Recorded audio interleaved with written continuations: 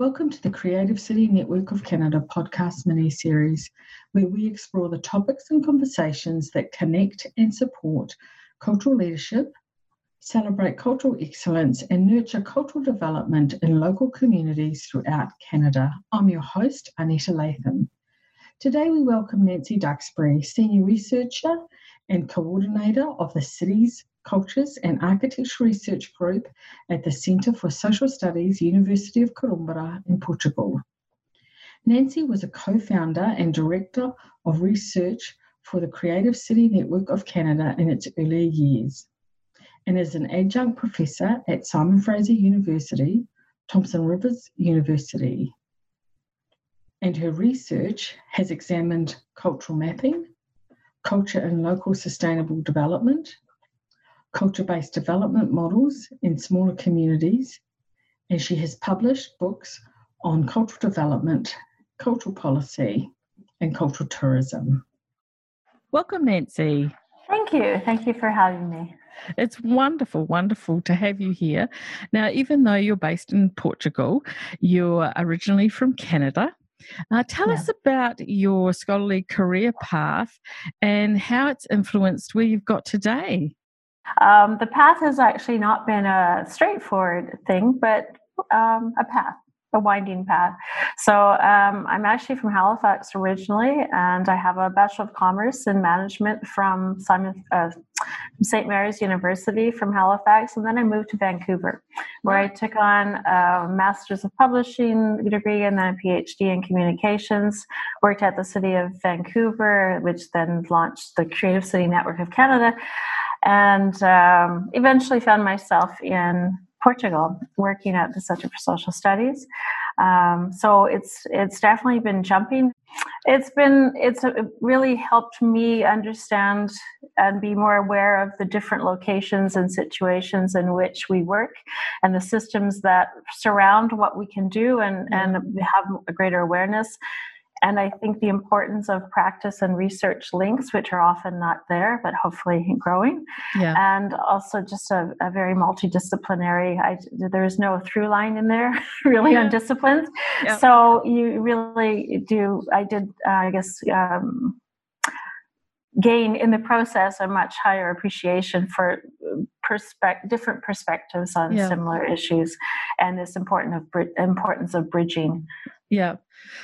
So in relation to that and the different perspective stuff, you're a Canadian who's now living and working in Portugal. What would you say are some similarities and differences between the arts and cultural ecologies between those two countries? I think I've become much more aware of how much geography and history influence what we do culturally and why we do it and how particular cultural policy is set up and things like that. And there's so many differences in the countries. I think in Portugal, there's the dominant, or I guess there's a continuing influence of connections with the Portuguese-speaking world. Yes. And so there's very much a greater tie than I had originally had realized. And on the other hand, I think I've come to really appreciate the specificities of Canada in its geographical proximity to the United States and Indigenous peoples in Canada, where there isn't really an equivalent in Portugal, as well as immigrant perspectives and how much that is seen as also flavoring what is Canada. The other thing that stands out for me as a cultural policy sort of researcher is Portugal being part of the EU has a huge influence on where funding comes from, where programs come from, and how you are supposed to be connected to this larger, very complex whole, which is a whole other layer that you don't have in Canada. Within Portugal, I see there seems to be more of a dominance of there's two large cities, and so they are really quite present within a small country, whereas in Canada being so spread out, you have many other major centers you can have. But increasingly, I think the smaller mid-sized cities are becoming much more vibrant, and Coimbra, for instance, is becoming known for its visual arts vibrancy connected to the university. And just, I'm not sure I'm answering your question as such. No, you have. I think but your answer is fascinating, because I think one of the things that we often forget, when we live in places like Canada, or, everybody can hear that I'm obviously not Canadian, or New Zealand or in Australia, that governance structure that is the EU, which is incredibly interesting, and not many of us engage with that or have that as an extra layer of impact, but also an extra layer of funding, which is really, really interesting. Now, Nancy, one of the things that you are well known for is cultural mapping. And your interest in cultural mapping. And I understand that you did a PhD in communications. How did you kind of get to land on cultural mapping? I think the first experience with cultural mapping was actually the development of the cultural mapping toolkit by the Creative City Network in Canada, which we produced in 2007. And seeing that have an international influence after it was published online, and people really it taking on a life of its own, which was, it's always what you wish for when you develop projects. And I guess it stayed more in my mind as an area of interest or curiosity rather than an area of research that I could do at the time. But then I had an opportunity in 2011 to develop a conference in Coimbra, and we added cultural mapping as one of the threads, which turned out to be quite interesting. And we realized there was, in short order, I developed a full conference on cultural mapping in 2014 with quite a surprising take-up for a topic that we thought would be quite specific and small, and a very high international interest from all different perspectives. And so that also fueled the development of a book in 2015 and different special issues of journals and everything. So, and just this, I think it got back to my interest in bridging and the different perspectives, and the fact that this was something that clearly was taking off, but rooted both in practice and in research and in artistic practice. And people didn't have much opportunity to actually talk to each other except at these venues like this conference. And so it became interesting. So it continues to be so. Fantastic. So we've talked a little bit about cultural mapping, and just for the listeners, I had the incredible privilege of doing a summer school with Nancy and in Portugal, which was fantastic. And we did a lot of work around cultural mapping and things like that. And it was absolutely wonderful. But for our listeners, Nancy, how would you describe cultural mapping? It was lovely to have you at the summer school, first of all. I think it's really a multifaceted, I guess, emerging field. On one side, it's a knowledge gathering or research tactic or exercise methodology. On the other hand, it's also a platform for engagement, and it's something that bridges, as I mentioned, research and practice. Traditionally, cultural mapping really focused on identifying and documenting and articulating cultural assets, whether tangible or intangible. But what I find is increasingly interesting is that it's expanding for various reasons, so that it's taking up more broader approaches. It's been termed cultural DNA mapping to explore and characterize connections between cultures, territory, and the people who live there. Their knowledge, experiences, memories, what makes a place special. And whether this is coming out of the fact that the physical things were already mapped, and now but there seems to be a growing interest in how places are distinctive in today's world and how to keep that, and so cultural mapping seems to can play an important role in that. And so picking up on that, Nancy, one of the things that you really have mentioned is what you're mapping. And I think that was really interesting. You mentioned that just a moment ago, like, what it is you're mapping. And so I guess my question around that is, in relation to cultural mapping, how does a municipality think about what they're mapping? And then what is that culture in relation to tangibles and intangible assets? I mean, we could spend a long time talking about what the definition of culture is, but we're not going to do that.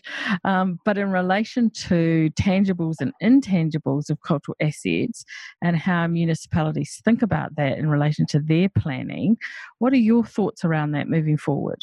I think there's been a lot of effort about identifying tangible assets, and perhaps the intangibles throws people off because they're mapping intangibles seems like an odd thing.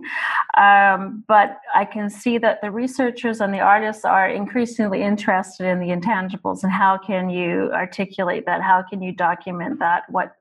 And I think relating to that, there's a growing realization that tangible and intangible are related. So it's not either or, but it's together. And it's oftentimes underscored by, I think of the term to visibilize, whether it's tangible or intangible. It's bringing things together in a way that you see things as a whole, or you see the overlaps, or you see how things might work together. I'm involved in a project called Urbanat, and as part of it, we're designing and installing green corridors within a few cities, and we're trying to innovate cultural mapping as one of the local diagnostic tools that needs to be done. And we're looking at the type of material that the information that's coming forward from community interaction, and we've divided into 3 categories rather than the 2. The mappable things that can be connected to a particular place, the countable things, which might not be so specific, but could be the level of activity and of organizations, and then the intangible or the subjective. It's an exercise to see how this information can provide a new level of understanding about the neighborhood, and that which it will be a new development, a new installation, is cited in a way that's sensitive to the community. It also can open up information about what's important to the residents. What do they want to mark? What would be an example of an intangible for you in relation to what you're currently doing? I think the intangibles so far are stories and narratives and histories, particularly long-term residents. And I'm thinking specifically this neighborhood in Porto that we're working with, and remembering what was there previously and how it is an area that's on the edge of the city that's changed a lot. And seeing if and it's also multicultural, to also see if there are cultural dimensions to the neighborhood that are not always recognized, that the motifs, or there's something that could be built into something permanent so that residents see themselves in their environment. The way that the cultural mapping will inform what's done, it's still a process, so we're not completely certain, but we're hoping it will affect where things are placed, what is created, the design of things that are created, and also perhaps inspire social enterprises, that there's new ideas will come through, and culture-based activities and things like this. So in relation to cultural mapping as a methodology, how do you feel it relates to existing power relationships, or systematic oppression that's out there? Are there concerns around cultural mapping as a methodology, that it reinforces that, or it helps to break that down? What are your thoughts on that? Thank you for this question. It opens up a very long answer, which I won't give you in a minute. But I think there is a tradition of that's influencing cultural mapping, which is from the counter mapping perspective, which is about using this as a platform to visibilize people's real experiences or knowledges or things, related items that are not known by either the authorities or the general public or something, and to bring a platform for discussion forward, which I think is a very powerful, and that's why mapping is also often taken up by civil society organizations and things like this. And related to that, I think anything that's working with community or pretending to develop an authoritative piece of knowledge of any sort. It's the question of who is involved and how they're involved, and how the pluralistic views and perspectives of the people involved get maintained through the process without compacting them. And there is actually current research happening in British Columbia now at Thompson Rivers University looking at that specific issue, which is nice to see specifics. I think one of the questions that's rarely asked, or should be asked more, I guess, is about not only who is involved, but why would they want to be involved? Yeah. Oftentimes there's this sense that people will, of course, want to be involved in a process. And I think one of the large areas of, I guess, concern or issues that I've written about, think about, is about the use or the take-up of the knowledge and of what's mapped. Yeah. And again, a lot of the focus so far on in the cultural mapping toolkits, for instance, has been on the process of mapping, not what happens afterward. And I think that's the part that I'm hoping to develop an edited book in the next year or two as it gets going, looking at the question of how do you analyze the data you get?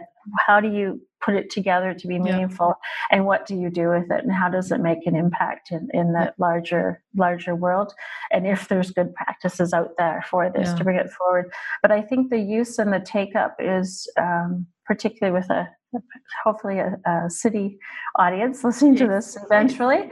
It's related to the changing nature of what is being collected to. It's one thing to ask people to identify where's the theater, where's the gallery, but it's another thing to ask them for their personal history or their attachments or their favorite places. And with that personal involvement and engagement, their interest in knowing what's going to happen next is also heightened. If you build up these expectations, they may never, and it's squished or it disappears. They may never participate in a civil sort of public engagement again, and that's the part that I think cities have to really come to grips with and kind of think through. The different, and some of the information that is created is not necessarily an easy thing to put through planning systems, and that's. But there are some municipalities out there trying, and in trying to innovate internationally, and so that's where I'm hoping to look at.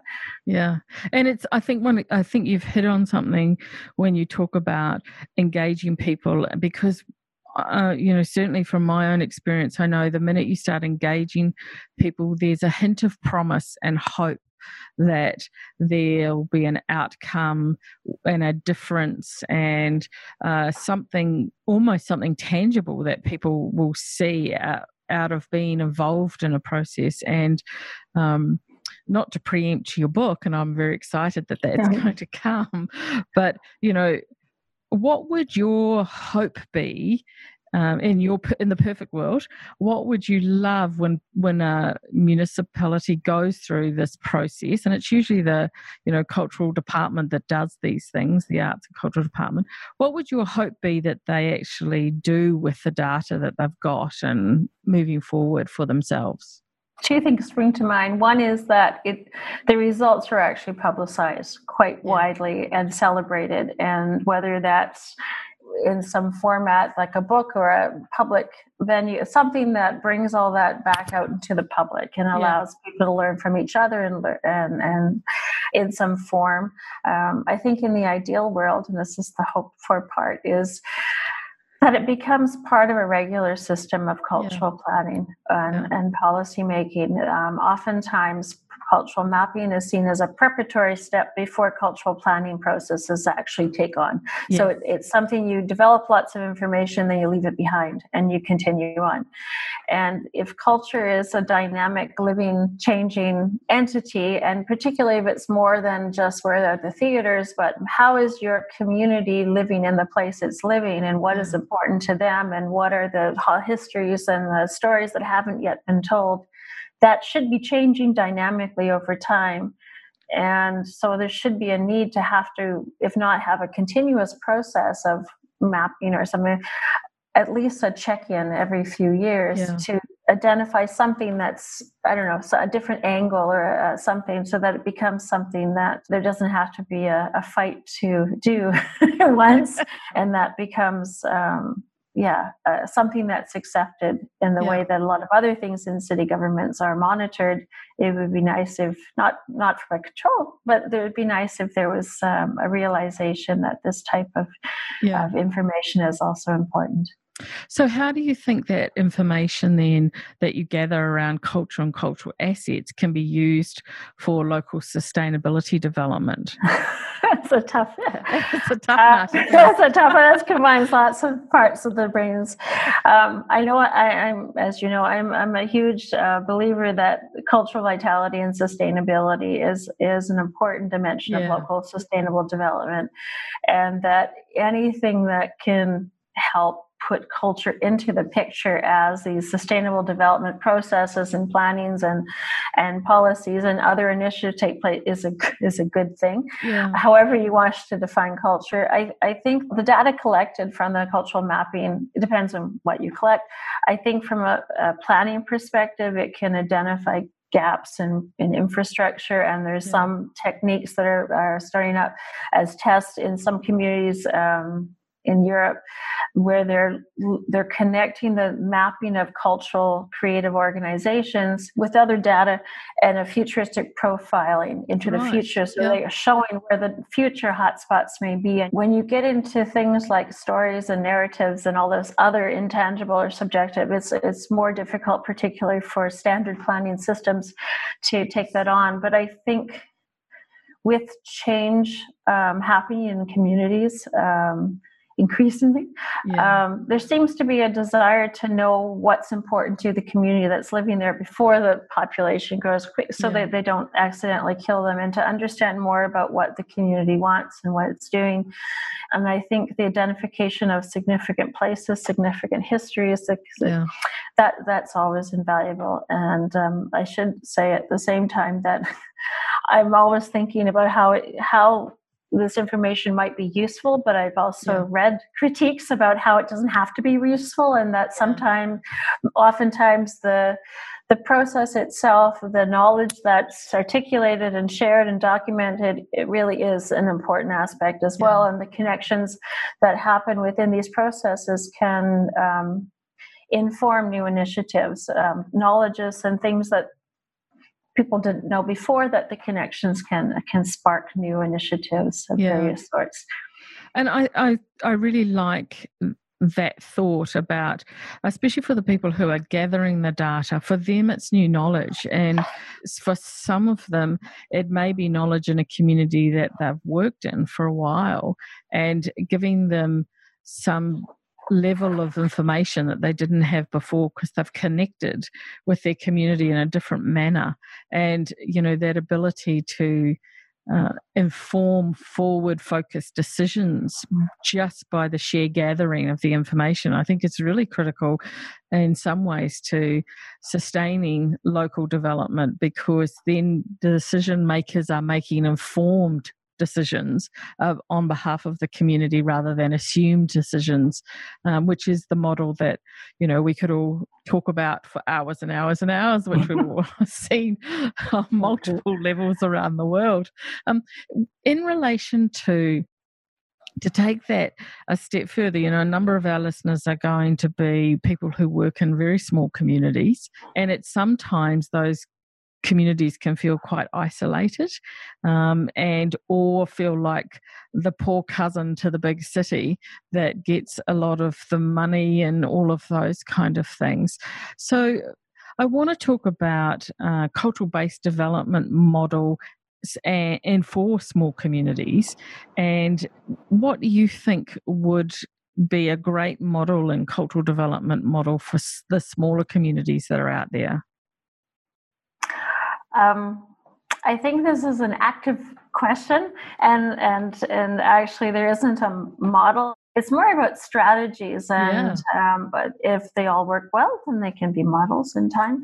But I think my own definition, without looking at literature or anything, that I think the culture-based development strategies really include two aspects. One is that culture is explicitly recognized and taken up as an asset of the locale, and that there's a care to there's a care given about the cultural vibrancy and sustainability of that community. So it's more than just recognizing, but there's something more actively caring or for that continuance. I've actually conducted some literature reviews recently, looking at cultural and creative industries, not development, but in the rural and remote areas, because I think for me it's an interest. First of all, there's three major themes I've seen that sort of consecutively have been developed. The first was about cultural vitality, and really using culture for community development, good quality of life, that sort of thing.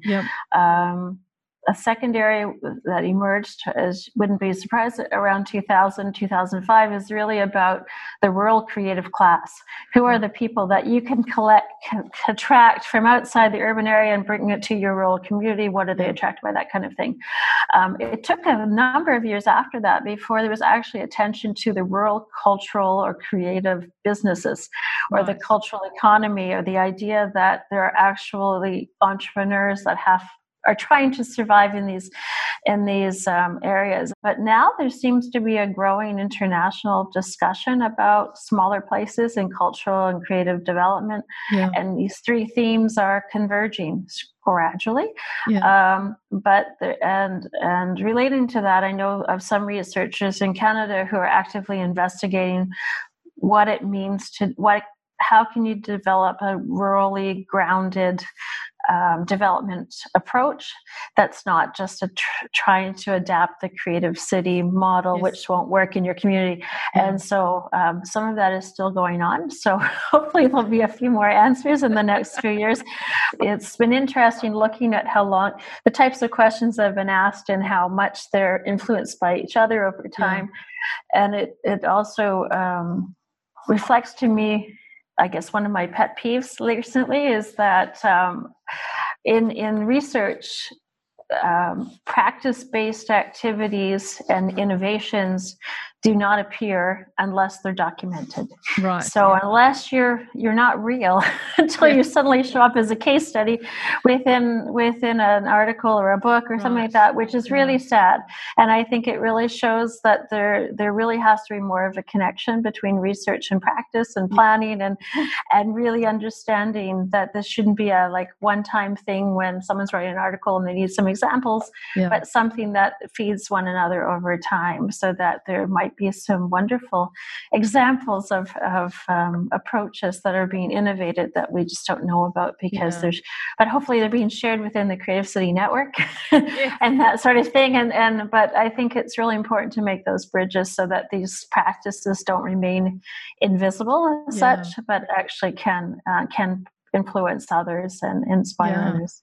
And I like your idea about sharing them within the network. I think that's a great almost platform to invite the network to start doing, of sharing ideas and not having those ideas just, as you say, written in research or documented very heavily somewhere, but actually sharing that spark of an idea that somebody's doing somewhere.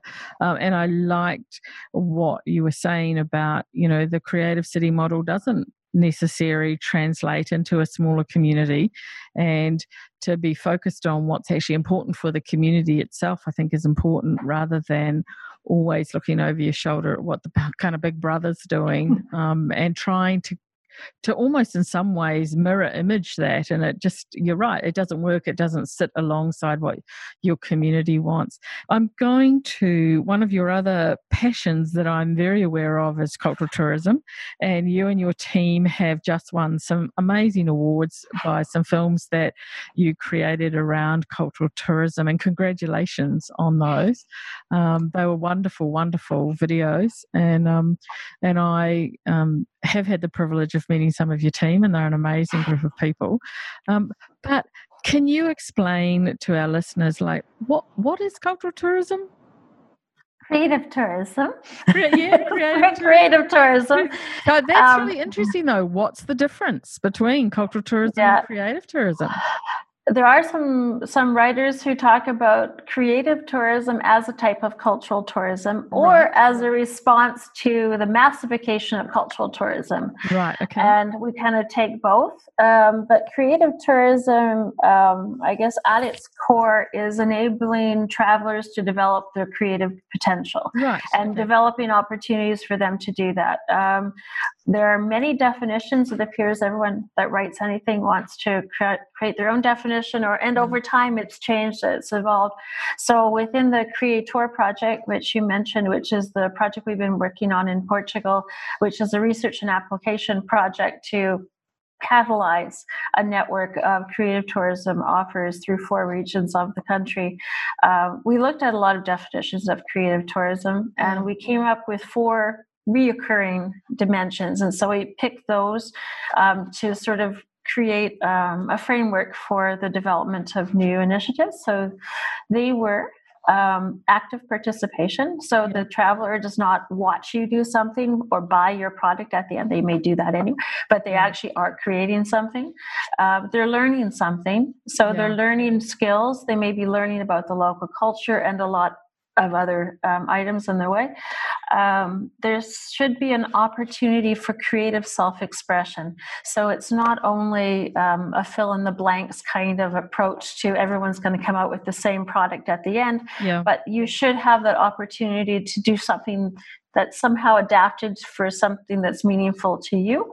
And the fourth dimension that we identified was immersion into community. So and this might be specific to our project in that it was part of previous definitions, but a lot of the work that's been done on creative tourism has been focused on big cities. So you can have a professional artist in a studio teaching you something, and that's fine. Our projects were our focus was on smaller communities in rural areas. And so that immersion into the community was, to us, very important to link tourism and travel to the place and the people where you're visiting. And so what we came to realize as well is that place, the specificities of the place in which something is created underlined everything. But it really enabled for instance, a watercolor course or a class to be completely different if it's held in a castle and you're doing the motifs of something built inside the castle versus on the side of a hill in nature or that sort of thing. And so that's our definition. I think it's really exciting. I really like the 4 principles that you developed, because I think they are exciting ones and almost create a really nice little checkpoint if someone's trying to think about how to develop this in their own municipality, to go, does this have active participation? Are the people who are engaging learning something? Do they get to do a self-expression, or is it paint by numbers? And, are they getting immersed in the community and what's going on? And I think they're great kind of guiders in what you're doing, and for people to be able to apply those in their thinking if they want to develop some sort of creative tourism. In the work that you did and the work that your team did, why did you think it was important to develop creative tourism and the idea and bring it to the fore and talk about creative tourism? The original, I guess, impetus behind the project was to find a bridge between culture and tourism. And that was what our funding framework was within. And I had known about creative tourism and for a while, and thought about that, continued to think about it, but hadn't been able to act on it. And when this opportunity came up, I thought, well, that's the perfect connection between the cultural creative sector and tourism. And at the time, until right now, within Portugal, it was also a Portugal-specific project. Lisbon and Porto have lots of tourists, or maybe not right at the moment, but it really was overburdened. And so there was no use in putting in a project that focused on attracting yet more tourists to those 2 areas. So from the beginning, the focus was really on small places outside the majorly visited areas. throughout the country, and using creative tourism to develop activities that could attract people off the beaten path. That it's the activity themselves that can attract people to an area, and that they would stay there for the duration of the project. So places that you might drift through in an hour or two, you might stay for 3 days to do a special workshop, and that this could be quite transformative in its ability to spin off into both economically for people staying 3 days, etc., but also as a seed of larger and wider development projects. Yeah. So how do you then see, like, where do you see this research going in relation to Canada? Like, how can communities in Canada apply the kind of creative tourism work that you've been doing?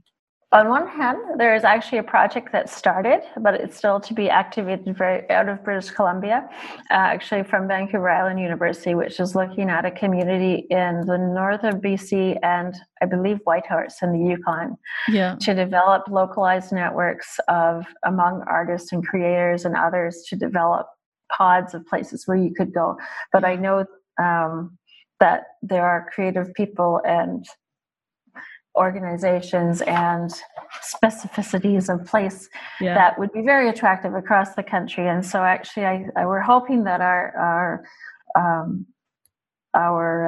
experiment continues on. It is starting, it's at least an informal network, but also we've heard from numerous people that we've inspired their projects, whether in Canada or Brazil or others, which is always nice to hear. I think we learned a lot about what we took off. We had what we took on with our project. We had 5 research centers, 30 researchers, and 40 different pilot organizations. In advice, I wouldn't do that again. I would say fewer places and more networks within each places, and so that would be the way I could see Canada. But we're very interested in also helping inspire others to develop this area, because we're realizing that the connections between people who are doing creative tourism don't seem to be very great. It is, and so we've actually created an offshoot of Creator to be a Creator International network, which should have its website up shortly. But it's not funded, so it's something that we're looking for collaborators. But we really think that there's a missing piece about allowing people to learn from each other. And the people have heard of creative tourism, but they don't know what to do, and they don't know how to make it sustainable, which is also an issue. And they need to be more connected in the same way that the Creative City Network actually began, where it was really individuals out there finding one another.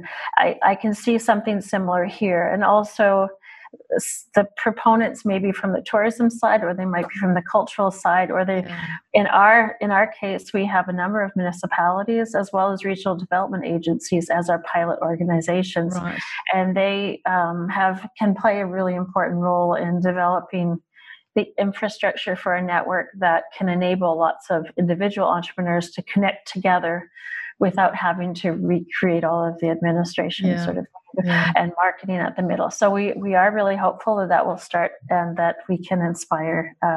Of course, I have an ongoing interest in the possibility of a Creator Canada starting up, but because I actually think it would be, it enables entrepreneurial ideas, small scale tourism experiences, and takes it beyond experiences to really showcase arts, culture, creativity, creative participation within travelers and I think for the communities as well. It seems to be aligning within an array of different types of alternate tourisms that seem to be emerging, that really privilege the distinctiveness of a place, not wanting to be travelers not wanting to be part of a main mass anything. And because it's small scale in nature, it could really be placed anywhere if the formulas, but the formulas themselves are still, that's what we're researching, is how to help others develop formulas that can work. Well, I'm sure that many people listening will be very excited to have the magic formula as they move forward. Hey, we're obviously in an interesting phase in the world. How do you feel creative tourism might play a role in assisting communities moving forward as we're working hopefully out and through the COVID pandemic? Yeah, it's a difficult time for everyone, and it's been difficult to think forward as to we've convinced ourselves, because of course no one knows what's going to happen, that creative tourism can be part of the solution going forward to restart things. And we think that creative tourism it's workshops and things like that, particularly for smaller communities, that usually is the format that is taken on, or small-scale experiences. So it's small-scale intentionally by nature, which seems to fit quite well with the social bubbles and the family outings and things like this.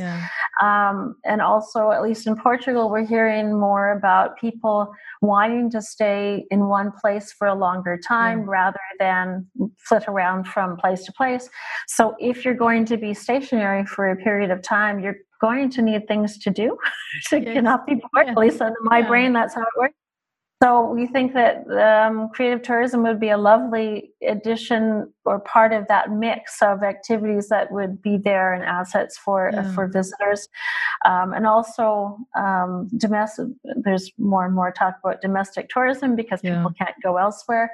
And I think creative tourism offers a wonderful platform for cross-cultural learning and even if you are perhaps a skilled potter, a pottery tradition from a different culture will expand your horizons and you learn more. And it will, and if you can't travel somewhere else, you can still explore your own interests and curiosities and things you've never gotten around to yet, and go and take a class of some sort somewhere.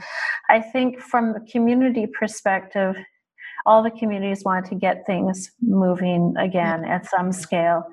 And creative tourism can be a piece of that puzzle.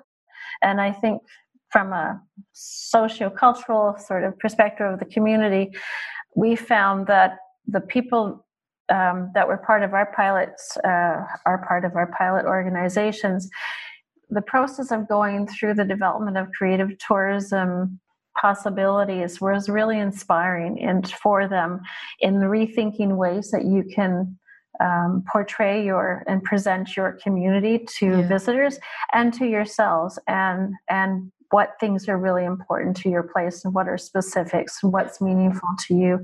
And as people rebuild connections to their place, just as residents, and looking at how do you want to evolve from this point, I think that reconnection is really important. Yeah, I think the dialogue of that attracting the domestic creative tourist is a really, in some ways, from my perspective, a very exciting one, because it makes us, as you say, relook at things through a little bit of a different lens and put opportunity where we may not have seen it before. And so, but it is going to be a challenge for all of us moving forward. Look, we've talked about some amazing things, and we could talk forever. And but for you personally, what's in store for you for the next 5 years? I have actually been just asked to take on a new role at my research institutions. They're reorganizing, and they're creating new multidisciplinary thematic lines across the whole research center that goes across research groups. And so I've been asked to coordinate or be the lead coordinator for one called Urban Cultures, Sociabilities, and Participation, which is all about culture and cities of all sizes as platforms for social change and connecting research with citizens and with policy and with internationalization. So this will be... So it's huge, and I have, it's a new idea, so we're still not all sure what that will mean in practice, but to me it's very exciting because it enables me to delve more deeply into this connection between research and society. How do you do it well? How do you set up citizen involved labs and things like this in a way that then makes changes in the community, in the policy. And we've also, I've been part of the portfolio is to look at research action initiatives. So that I've become quite a fan of the idea of future forming research. The idea that you aren't just observing change, but you're actually consciously putting yourself to make change.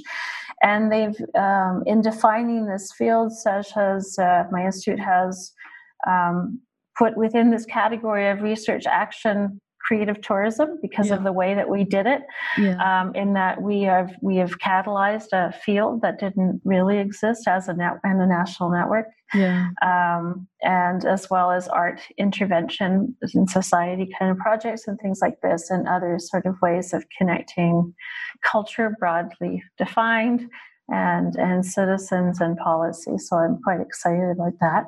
And of course, we want to activate Create Tour International.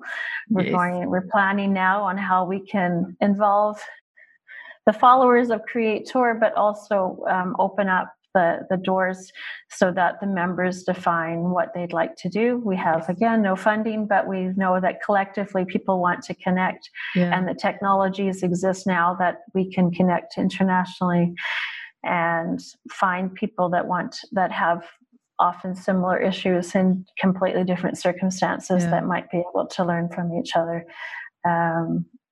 That's probably the main two. I would love to have enough time to write a book of my own that enables me to connect cultural mapping and cultural development in smaller places and culture and local development, all of those sort of things that are somewhat separate in my brain most of the time, but I don't know if that's going to happen in the next. I'm hoping I will try. It should be an interesting year, and I'm hoping it's not a pre-retirement phase of wanting to consolidate things in my brain, but I do hope that I can start to draw threads together between the different areas I've been working on, and as others are able to see and I can't oftentimes. So that's part of the goal. Well, it sounds an incredibly exciting few years coming up for you, and it's a little bit of, we might have to revisit you in a year's time and see how things are going. Look, thank you for your time. I really, really appreciate it. Is there anything else that you'd like to add to our conversation before we finish off? I'm trying not to just repeat myself. I think just to remind people, I guess, to always think of bridging an exchange, and to think about how the barriers between research and practice and planning and policy can somehow be broken and be bridged in an ongoing way of some sort. I think it's increasingly important to ensure that culture is part of the broader city planning in all sizes of community, in a way that integrates it but does not invisibilize it, so that it's recognized. And I think to thank you for the opportunity. This is fantastic. Thank you very much. And to all of the members of the Creative City Network, from whom I've learned so much over the years. And to let you know that I'm open for collaboration if anyone wishes to do an international something or explore any of the topics that I've mentioned. I may be based over here, but I'm located not too far away on electronics. But I think there's a lot of good examples and also challenges that everyone's dealing with, and the more communication, the better. Wonderful. Nancy, thank you for your time. I really appreciate it. There's been so much here for all of us to think about and re-listen over and over again. It's exciting to hear what your team's doing, of the number of things that we've talked about. For those listeners who want to know where they are, the Creative Cities Canada Network will put them on their website, so you'll be able to see them there. And we look forward to what you have for us in the future. Thank you, Nancy. Thank you very much. Today's episode of the Creative City Canada podcast has been made possible through a partnership between Creative City Network of Canada and MacEwan University, and with the support of the many members of the CCNC. Thank you, Nancy, for sharing your thoughts and your time with us today, and thanks to all of you out there who took the time to listen. Continue the conversation online and see more resources and links from today's guest on the CCNC Facebook, Twitter, and Instagram accounts. Join us on the Creative City Canada podcast for other interviews with Ken Long from Monument Lab and Mr. Ernesto Otone, the UNESCO Assistant Director General for Culture. If you found this useful and interesting, please comment, share, and subscribe. Until then, continue being creative.